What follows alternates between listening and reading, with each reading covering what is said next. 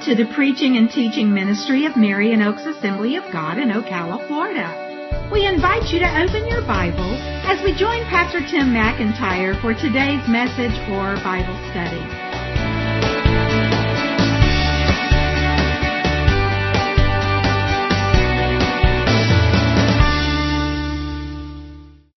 All right. Tonight we're going to continue our Bible study series on answering tough questions. And tonight, the title is, Why Do Bad Things Happen to Good People?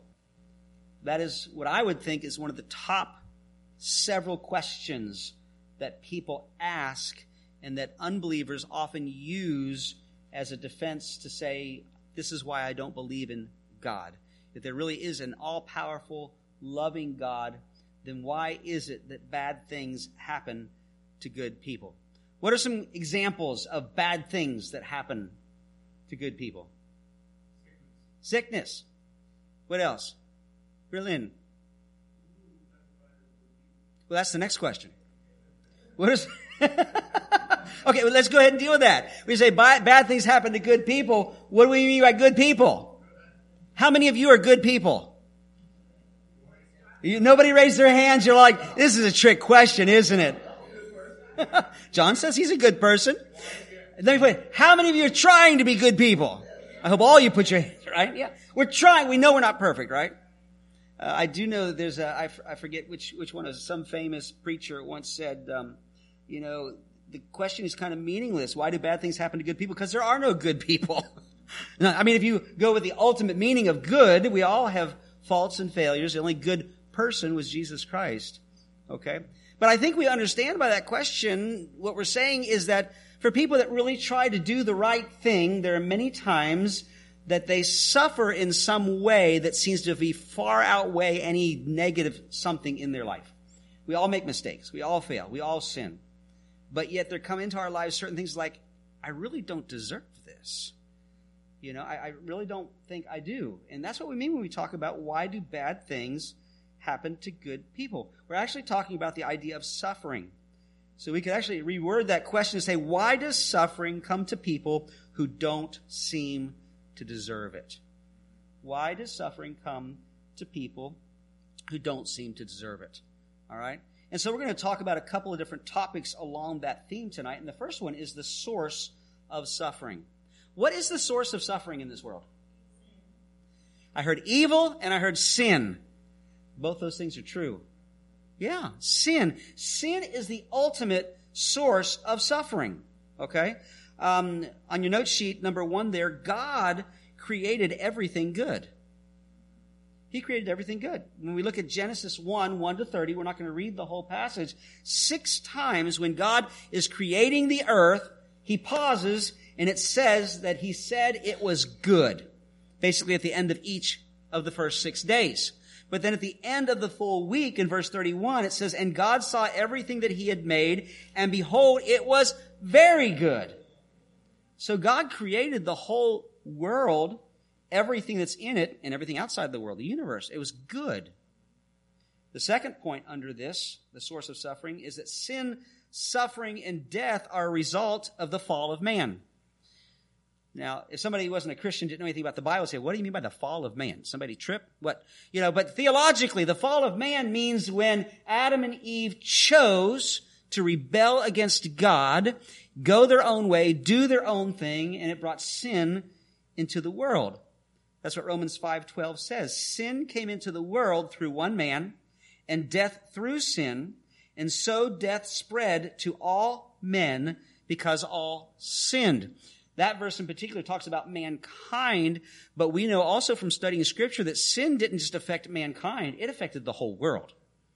In fact, there's another passage, I should have looked it up and put it in here, in Romans, where Paul talks about that all of creation groans, waiting to be redeemed, not saved in the sense of saved from sins, but to have the curse of sin lifted. When we go back to the original story, when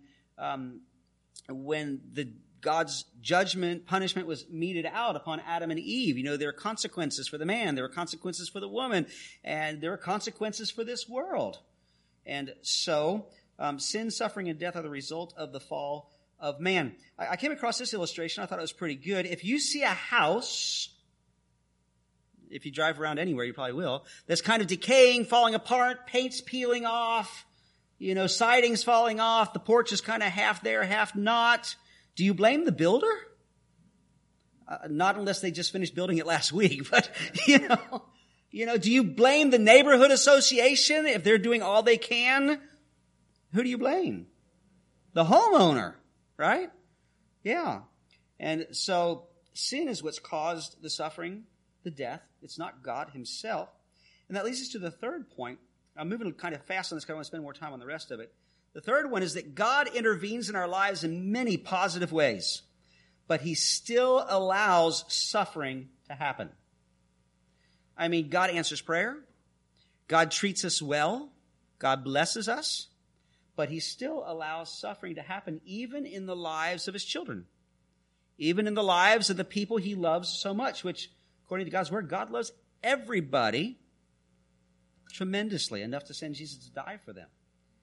But even for those who have surrendered their lives to him and say, yes, I'm going to serve you, God, I'm going to obey you, and trying their best to do it, he still allows suffering. And the big question is, why? And again, that's what we're going to talk about next week. Okay?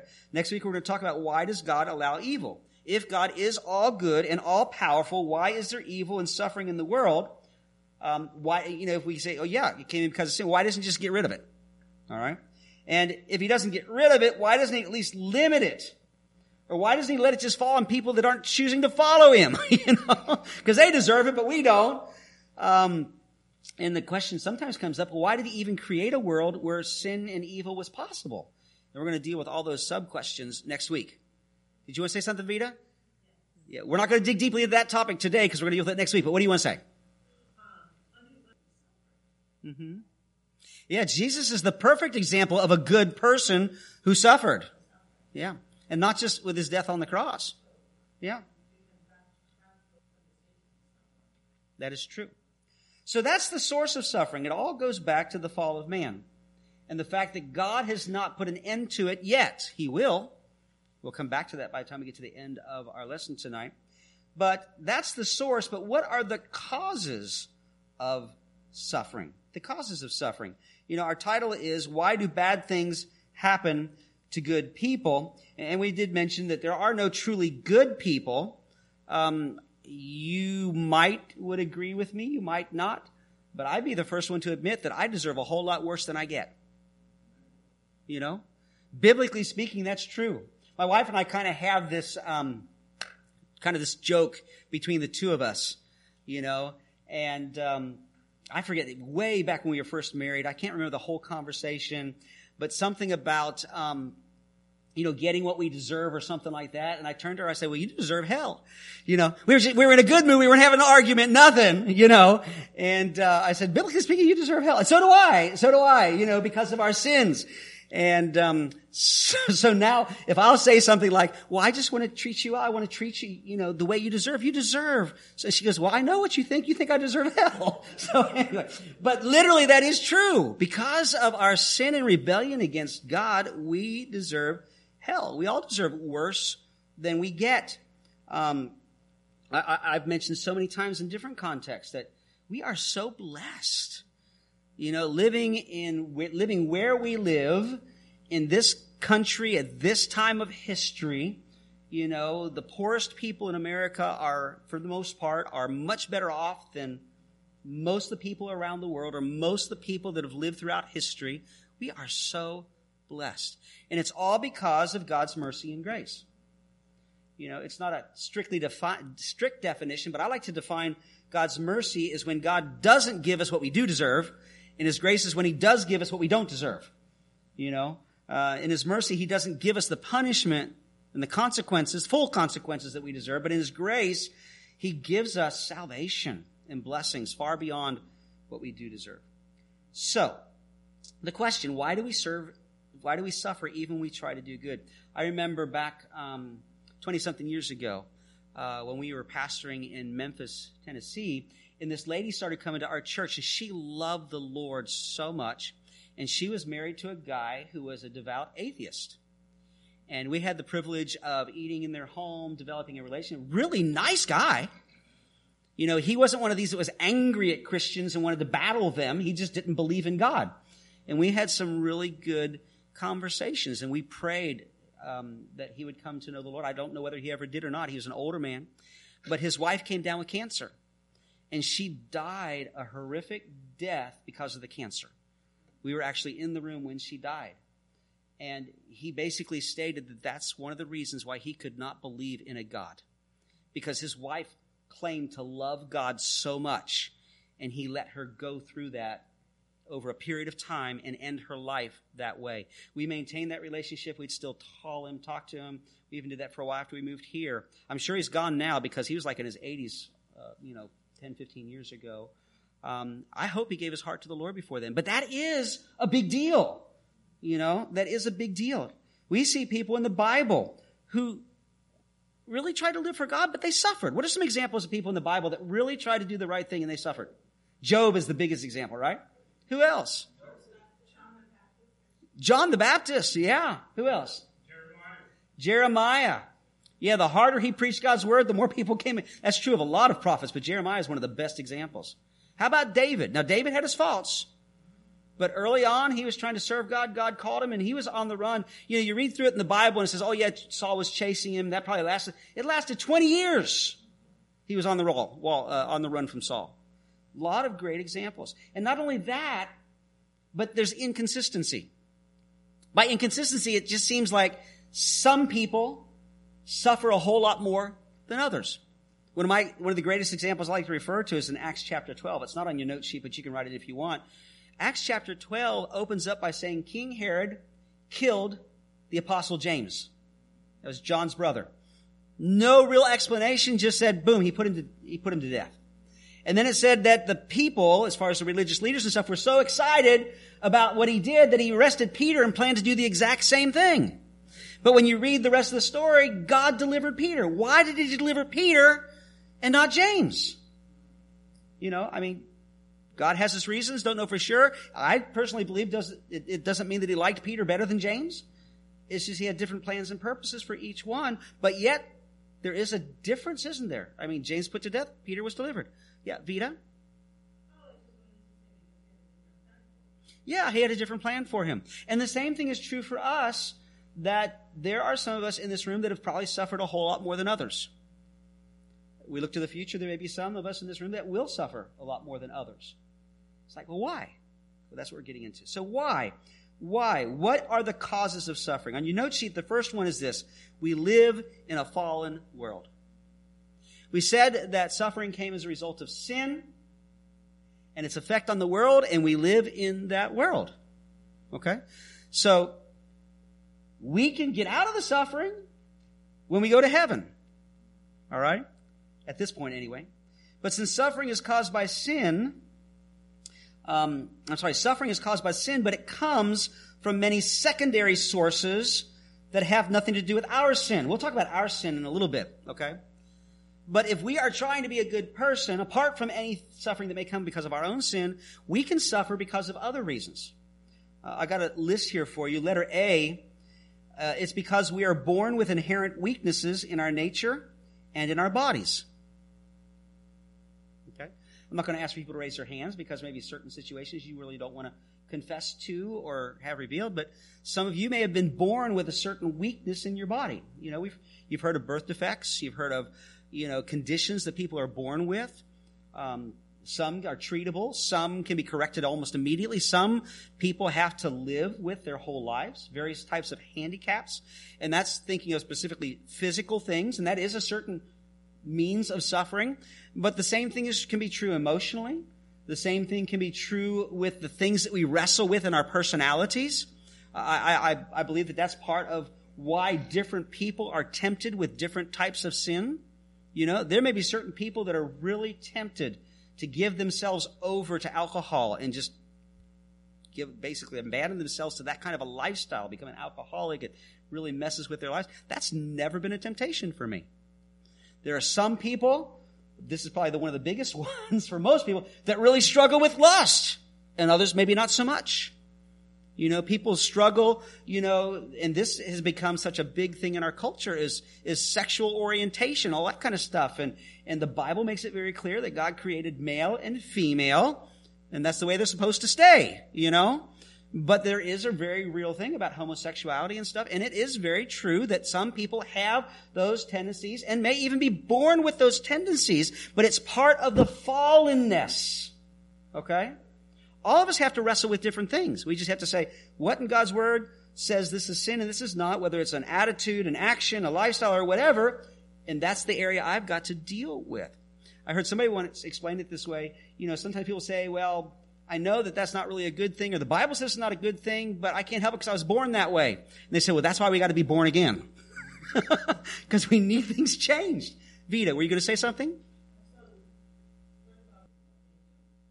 That is true. With most everything I mentioned, there is a free will aspect to it. But what I'm saying is that there are certain things that people struggle with, that it's a big deal, and it is a suffering. Even if they choose to do the right thing, there's an aspect of suffering to that. When you said, the lifestyle thing is a free will. If someone's born with a birth defect, that's not the free will. They're born that way. If they're born with some kind of physical problem or some mental deficiency, or people can even have emotional deficiencies and things like that, It's all a result of the fall, okay? So we're born with inherent weaknesses in our nature and in our body. So some of our suffering comes from that. Letter B, we suffer because of someone else's sin or poor choices. We may have done nothing wrong, but somebody else around us, or maybe not around us, above us in the chain of command or whatever, sinned or made a very bad choice, and we're suffering. Can you think of any examples? Don't name names, but I'm just saying, can you think of any examples how someone might suffer because somebody else sinned or made a bad choice? Divorce. Mm-hmm.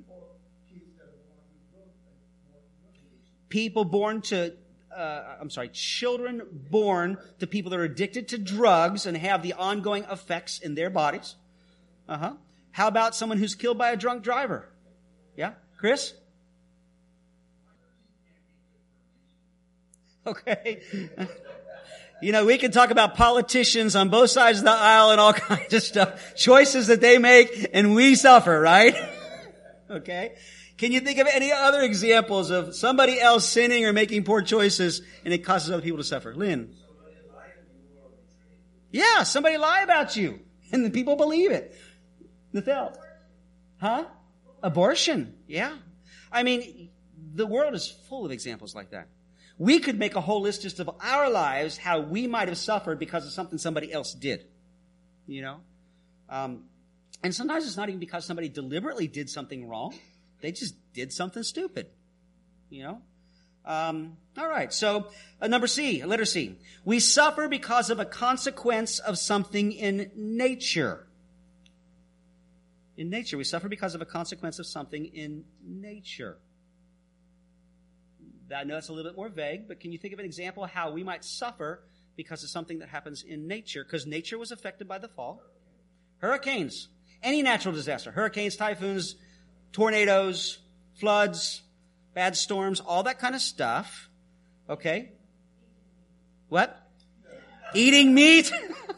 God said people can eat meat, Vita.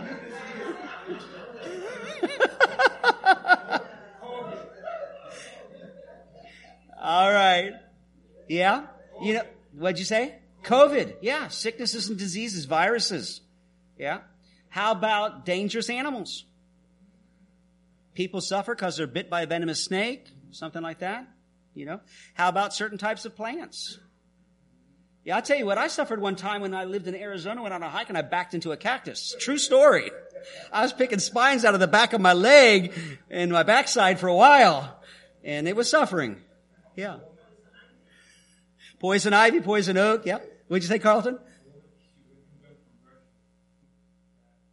Poisonous mushrooms. Yeah. All kinds of poisons. So we suffer because of a consequence of something in nature. Yeah. Lynn? Yeah. Anything that has to do with people, maybe not the nature part, but it has to do with our sinful flesh. Exactly. Believers, non-believers, it doesn't matter. That's right. And then letter D, we also suffer because of spiritual attacks. We have an enemy. John 10:10, Jesus said the thief comes only to steal, kill, and destroy. Those are 3 good words for suffering. If somebody steals from you, kills you, tries to destroy you, that's suffering. But Jesus said, I came that they might have life and have it abundantly. 1 Peter 5:8, Peter says, your adversary, the devil, prowls around like a roaring lion seeking someone to devour. How does spiritual attack manifest itself in suffering in our lives? What are some examples of some suffering that we go through that's a result of spiritual attack? Apart from other people or us making stupid mistakes. Depression, yeah. Chris? Yeah, Paul talks about the armor of God, and he talks about the enemy doing fiery darts, which has to do with our thought processes. Yeah? Yeah? Anything else? How about persecution? Anytime the enemy stirs people up to persecute his people. All right, that's suffering. People so much even to death. And it's a spiritual thing. All right. There's a number of physical and mental difficulties. We can even see the example in the stories of Jesus' life. There were times that he healed people that it was just sickness. But there are other times that they were sick, but it was a result of a spiritual thing. A demon was involved. Modern man tries to, that was just mythology, and that was their way of understanding and experiencing it. But the Bible makes it clear there are spiritual forces at work that can cause things to happen. Doesn't need to be anything that we need to be concerned about as believers. I mean, not saying the devil can't try to do something against us. He can. But we have the ultimate victory in Jesus Christ. Yeah.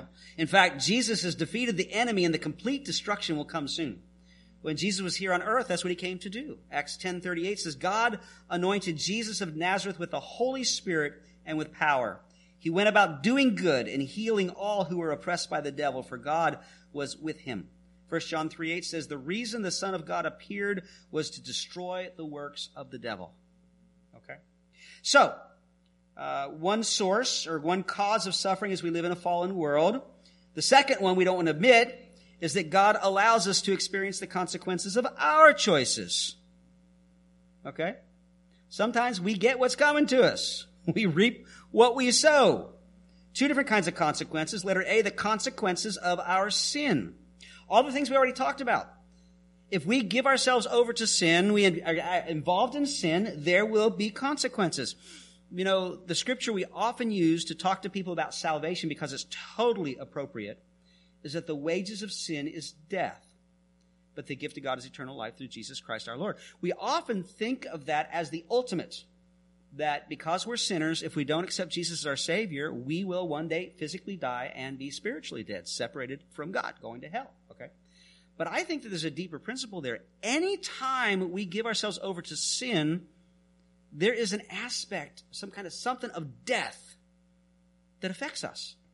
If we lie to our spouse and they find out, we can be forgiven by God and by them, but it hurts that relationship. There's an aspect of death. Not that it kills that relationship, there's no hope, but there's something negative. There's something that causes that relationship to die just a little bit. And I think that's true of all sin. So the consequences of our sin. Yeah, a death of trust. That kind of thing. All right? Now, does God forgive sins? Sure. The Bible says anytime we repent, if we confess our sins, he is faithful and just to forgive us of our sins. And aren't you so glad that when we ask God to forgive us of our sins, he not only forgives us, but he takes away all the consequences too, doesn't he? I was waiting to see if you guys are paying attention. It's interesting because God will forgive anyone who's repentant. And sometimes he does take away or minimize the consequences, but most of the time he doesn't. That's a different topic, but let's spend a minute there. Why does God not just remove the consequences? Why did he say, oh, you're my son, you're my daughter, you're really sorry, I can tell you are, so I forgive you, and I'm going to take away all the consequences from your sin? Why doesn't he do that? If he does that, what? Yeah, if there's no consequences to sin, it'd be so easy to repeat. That's probably a third of the problems of parenting, right? If parents don't deal with the consequences of what their children do, and they let them get away with it and all that kind of stuff, they're just going to repeat it. Okay, so that's one good reason. Yeah, Chris.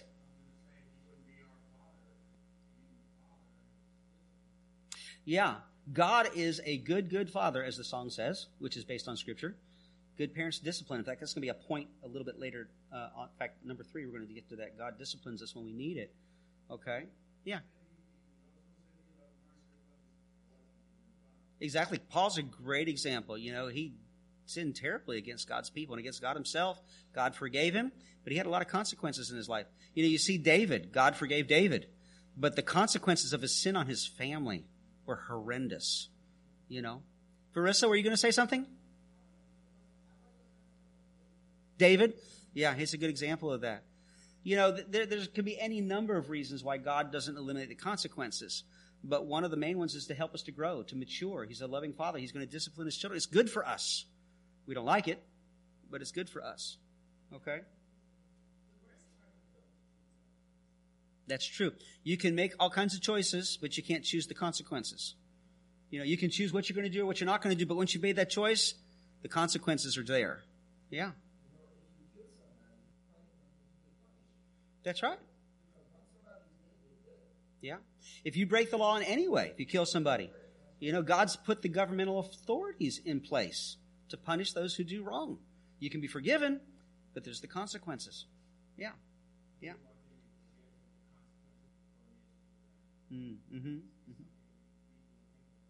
That's true.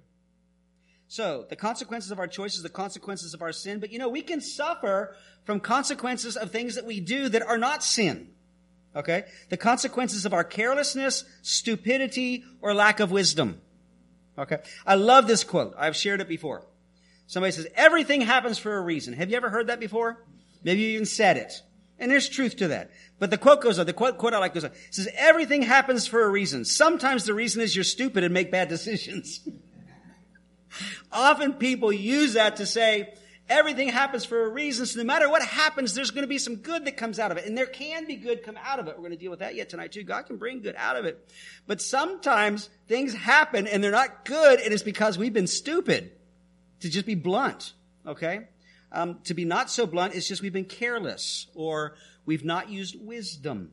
What are some examples that are not sins, but we can do because of carelessness, stupidity, lack of wisdom that'll cause us to suffer? Marissa? Driving too fast. Yes. Now, since we're supposed to obey the law of the land, if you're speeding, it's still a sin. But I know what you're saying. Driving recklessly, driving carelessly, not paying attention. Yeah. What else is a good example? Leaving your door open. Yeah. Putting a sign on your door saying, come in and take what you want. You know, that's almost what it's like, right? Yeah. Chris. Okay. So in a spiritual realm, getting involved with spiritual things, whether knowingly or unknowingly, that have a negative effect on us. Yeah. Yeah. What were you going to say, Carlton? What? Poor stewardship. Yeah. Not doing well with your finances. We won't ask for any testimonies or raised hands about how many people have got themselves in a mess financially because of poor choices. Okay? I mean, I've got a couple in my list too. You know, one of the biggest ones a long time ago, fortunately, God let me get out of it. That salesman was really convincing when we bought that $2,000 vacuum sweeper 30 years ago. Fortunately, I was able to return it. Thank you, Jesus. Boy, he could really talk you into just about anything. But anyway, go ahead. Was that a rainbow hat? No, it wasn't. It was better than a rainbow, I tell you.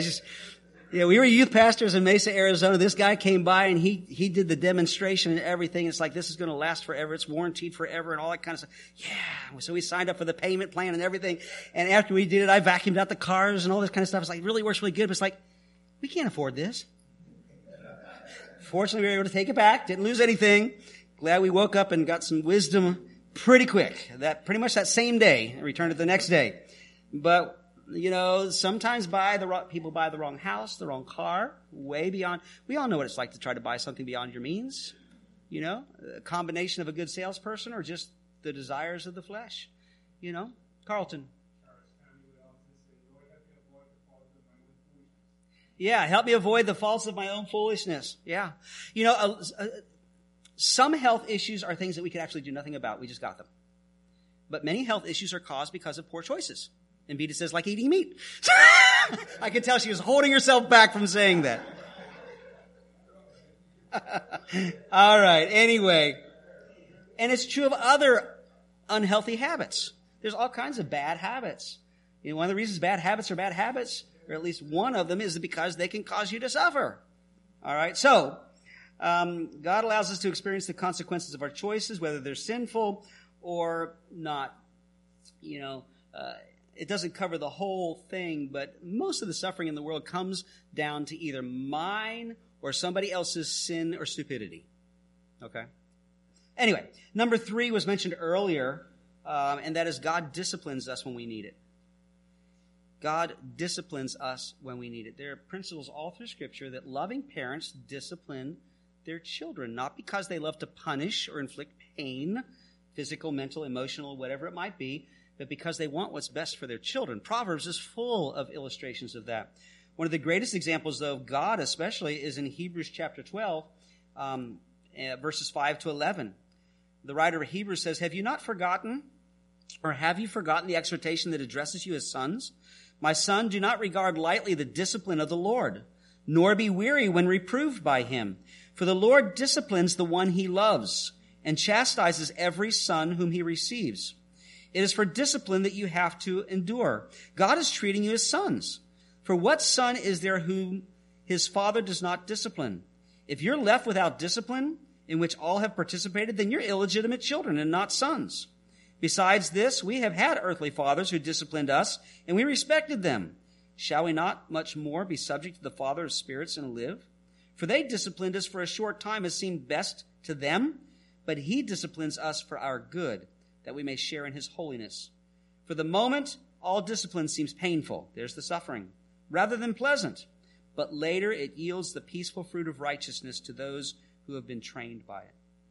So a loving parent always disciplines. Can you think of examples in Scripture where God disciplined some of his children? Who?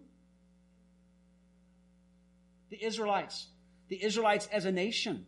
When they rebelled, God would discipline them. And you know, he forgave them so many times. And he treated them so much better than they deserved. You know, he would allow another nation to oppress them, to conquer them. He would send a plague or allow a plague or whatever. You know, he allowed them to go into captivity, but he never gave up on them, but he did discipline them. Yes, Michelle. Yeah, David was disciplined. Mm-hmm. Yeah. Carlton. Moses. What's the example you're thinking of? That's right. Moses led God's people 40 years through the wilderness. If anybody deserved a great award, it was Moses. You know, and he had a heart for the people. There was one time God says, "I'm giving up on these guys. I'll form a new nation from you, Moses." He says, "No, if you're going to give up on them, give up on me too." You know, he had the heart. But in anger, one time he disobeyed God. God said, "Speak to the rock again and let the water." And Moses in anger struck it. And it says he struck it twice. Now, the Bible doesn't say this, but I can't help but wonder if he's thinking, okay, God told me to strike it once before, so I'm going to do it again. So he struck it, and it didn't happen. It's like, uh-oh. So he struck it again. I don't know if that's the context or not, but he struck it, and God did not tell him to. And because of that, he was not allowed to go into the promised land. Yeah, Chris. Yeah, Nebuchadnezzar was caught up in pride, and God allowed him to kind of go mentally unstable for 7 years. He acted like an animal in the field. Yeah. I think of Miriam when she rebelled against God's ordained leadership, and her little brother, you know, her and Aaron both said, you know, got upset with Moses one time. Said, "You're just our little brother. You think you're so hot." And so, anyway, God made Miriam have leprosy, but Moses prayed for his sister, and she was healed after a period of time. We see in and that's in Numbers 12, verses 9 and 10. I got that on your note sheet there. 1 Corinthians 11, 29 to 31, it talks about how there were some people in the Corinthian church that were sick, and some had actually died because they'd had a bad attitude about taking communion. Now, it wasn't necessarily a bad attitude about communion, but their relationship with other believers, and it was totally all messed up. And they weren't getting it right. And so God allowed that to come into their body. Okay? So does this mean that if we experience hardship or sickness that we must be doing something wrong? We must have sin in our life or a lack of faith? No. There is some teaching out there like that. I've talked about that before. Sin and a lack of faith can cause us to suffer. But it's not the only reason. I think the greatest is example. Well, I got this on your note sheet there. Difficulties and sickness are not always a result of sin, in the sense of our sin. Okay?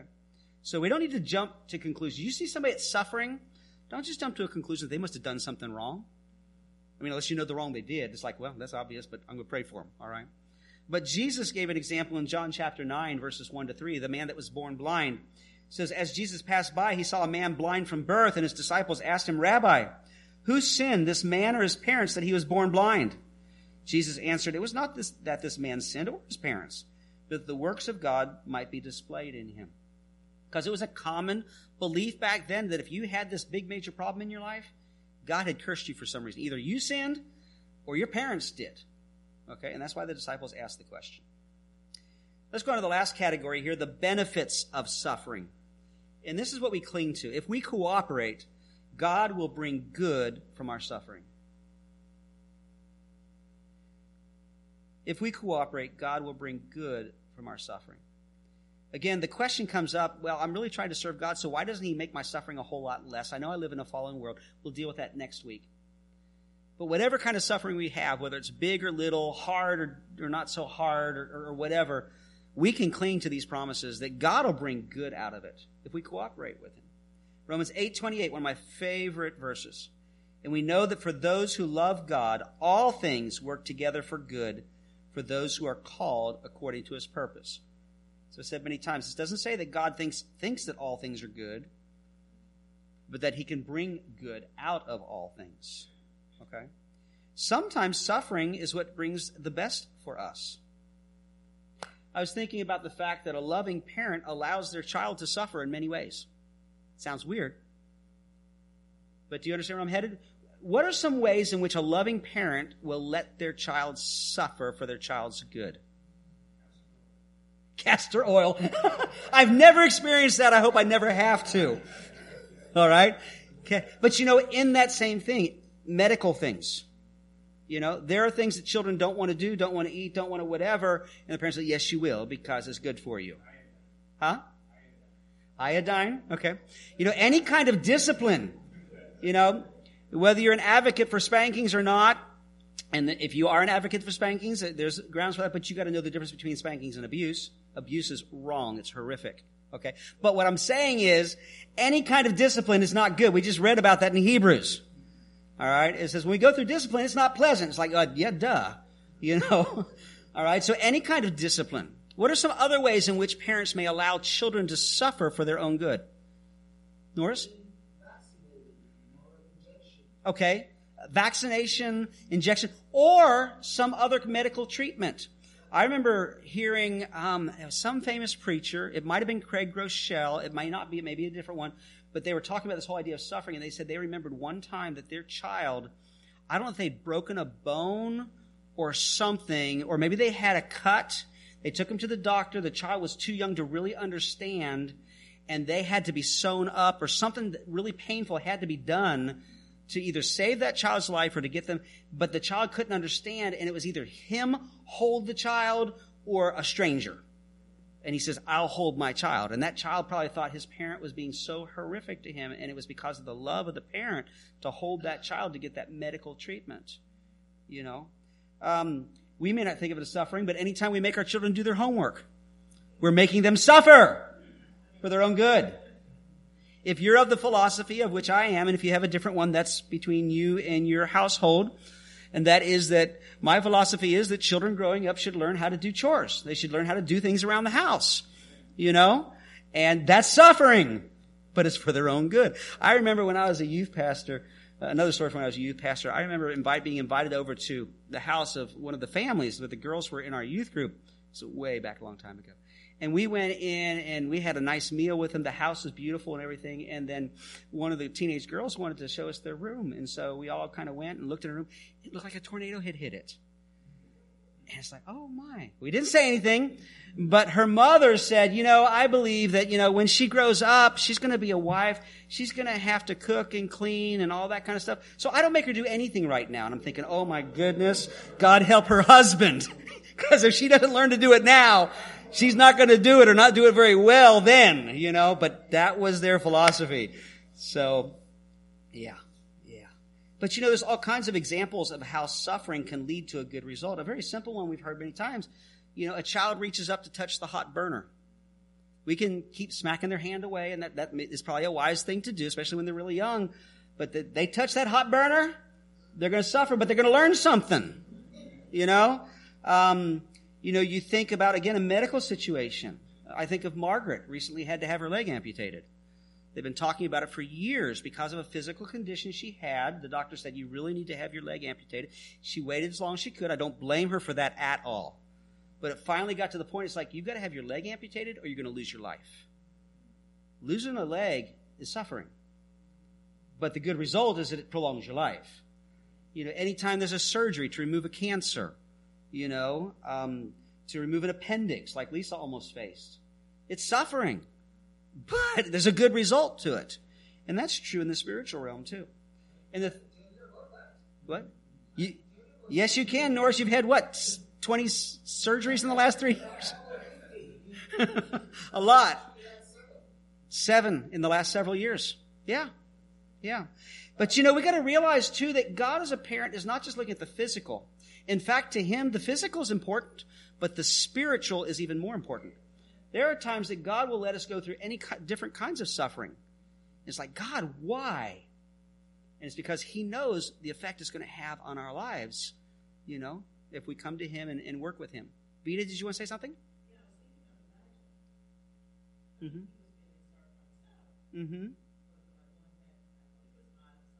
Yeah, Elijah. I think of Paul and his thorn in the flesh. We don't even know what his thorn in the flesh was. It seems to be a physical thing. We don't know that 100%. But it was the enemy coming against him, and he prayed, God, take it away. And God says, nope, there's a purpose for it. But that's okay, because my grace will be sufficient to help you through. And that could be true for us sometimes too. Because again, the spiritual is more important than the physical, and the eternal is more important than the temporary. There are people that suffer tremendously their entire life. But eternally, they'll reap the benefits. I think of somebody like Johnny Erickson Tata. You know who she is? She's pretty famous, teenager. Dove off a cliff, broke her neck, and been paralyzed her entire life. Prayed so long that God would heal her, and God chose not to.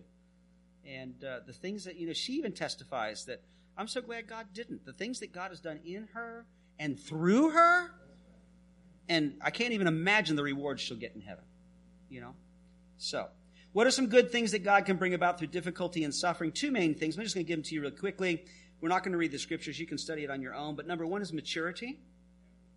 James 1, verses 2-4, 1 Peter 1, 5-7 talks specifically about how our suffering can help us to mature. Okay? A good example is that difficulty is what produces gold, diamonds, and butterflies. I don't know if you know this or not, but if a caterpillar spins a cocoon and is in that, and it has to break out of that cocoon to become a beautiful butterfly, if you do something to help it get out, it will never be able to fly. It has to go through that struggle to be able to fly. Diamonds are caused by pressure, by stress on coal, So maturity, that old saying, no pain, no gain. Not only maturity, but number 2, ministry.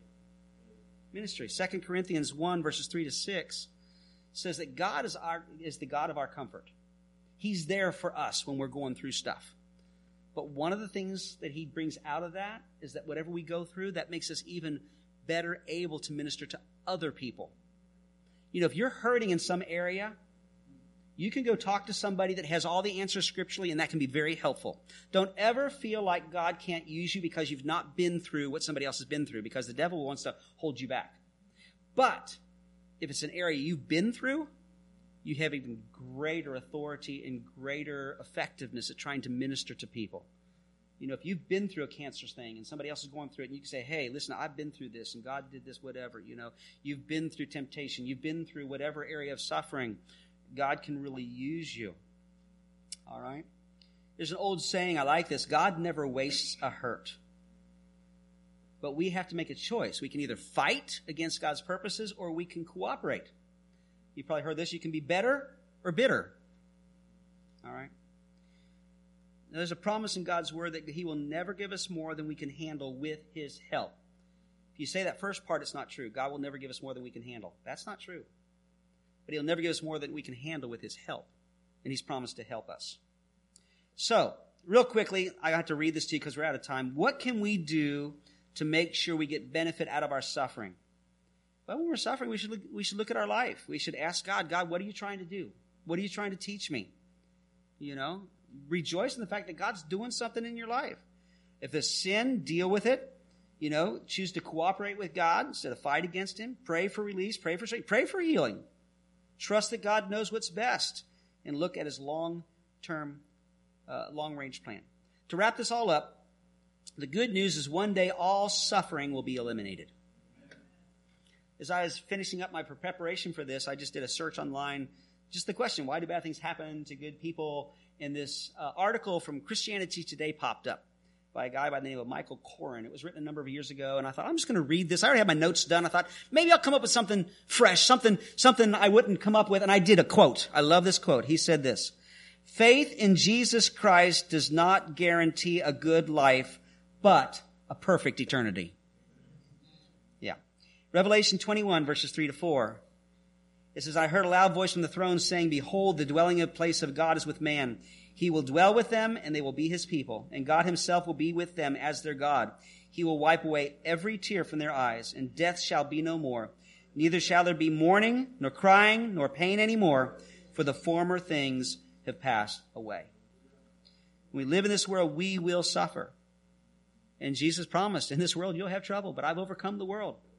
And we're all going to get there someday. It'll all be over. So, let's pray. Father, thank you for the time that we've had together tonight to take a look at why there's so much bad and evil in the world. And Lord, we realize it's because of sin, whether it's our own or somebody else's or all the way back to Adam and Eve. But Lord, I know that each of us have wrestled with, why is it happening to me? Why is it happening now? Why is it so bad when I'm trying so hard to be good?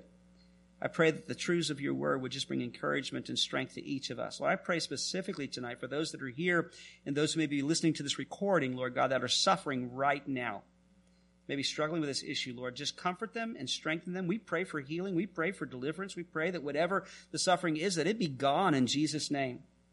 But if you choose to allow it to linger for a short time or all the way until the time we come into your presence, I thank you, Lord, that it will end and that you are at work in that situation. Help us, Lord God, to cooperate with you, to see the good that can come out of it. Help us to grow and mature, Lord Jesus. And God, I pray that you'd help us to look beyond our suffering, to say, God, use the suffering that's in my life so that I can help somebody else and open those doors. God, we thank you and praise you that Jesus took care of sin and its consequences on the cross. And that whatever we have to suffer in this life, Lord, it's only temporary. And Lord, we look forward to that day when you remove all of it, Lord, in Jesus' name. Amen.